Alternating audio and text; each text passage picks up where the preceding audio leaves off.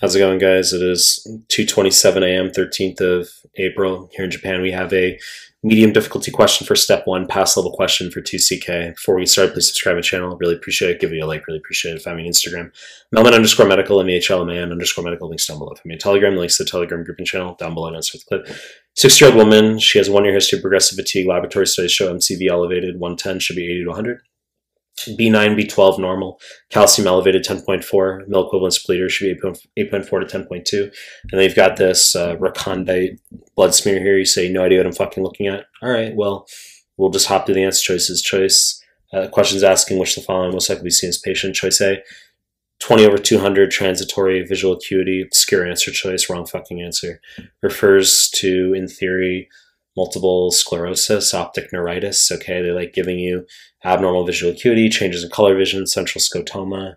It could be seen in hyperviscosity syndrome. Okay, blurry vision, headache, Raynaud phenomenon. Okay, in this case, wrong fucking answer. Choice B, hematuria, wrong fucking answer. So this condition, this question, can cause nephrotic syndrome. It's not going to cause hematuria. It's not going to be a nephritic syndrome. So this is multiple myeloma. Okay, so I didn't give you the back pain and the Bence-Jones proteinuria, all that. I mean, question doesn't have to be that buzzy, but this image is showing you clock face chromatin.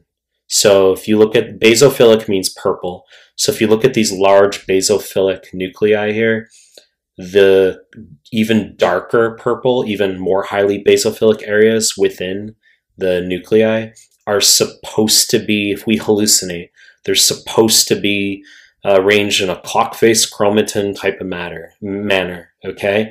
Not my fucking opinion, all right? This slide is buzzy. I have it in my high-yield hematology PDF.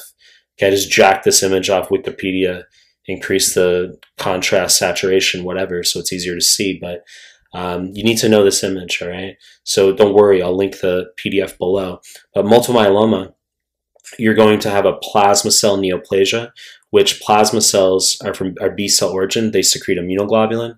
So immunoglobulin light chains, IgG kappa lambda light chains, immunoglobulins are proteins. So proteins depositing where they shouldn't be depositing is called amyloidosis.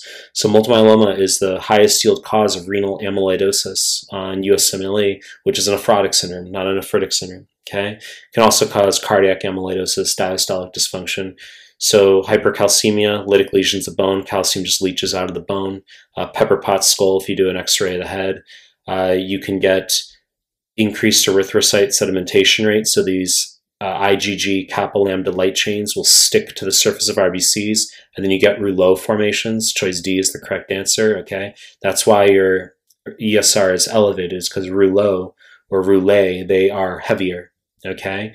So I'm just going to continue here. The IgM M protein spike, wrong fucking answer. This refers to Waldenstrom macroglobulinemia.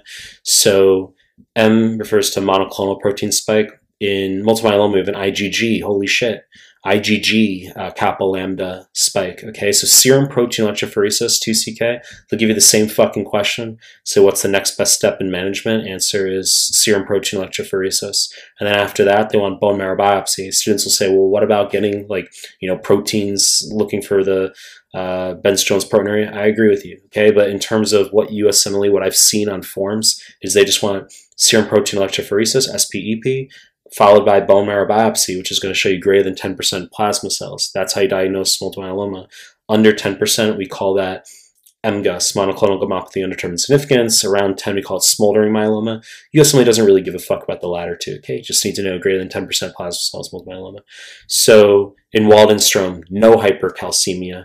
You do not get Bence-Jones proteinuria. You have this IgM M protein spike rather than IgG as with multiple myeloma. And in Waldenstrom, you get hyperviscosity syndrome, okay, as I said. So headache, blurry vision, Raynaud phenomenon. And Waldenstrom is a plasmacytoid cancer. Oid means looks like but ain't. So the cells look like plasma cells, they ain't plasma cells, okay? So I talked about how rouleau formation, correct answer. S3 heart sound, wrong fucking answer. You need to know 29 out of 30 times on USMLE. S3 heart sound will mean systolic dysfunction, or it can be seen in pregnancy sometimes, or in high endurance athletes, okay? one question out of 30, one question on, I believe it's Internal Medicine Form 7, 2CK Clinical Master Series.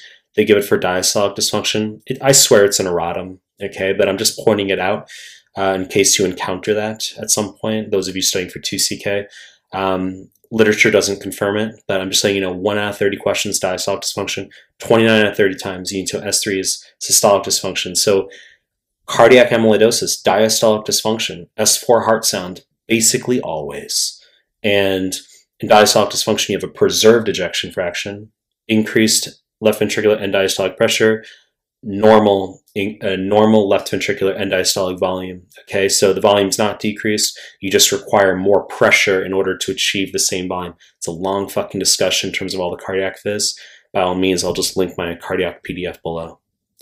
You know the deal. I'm to make more content, like my stuff, subscribe my channel. I appreciate your time. That's it.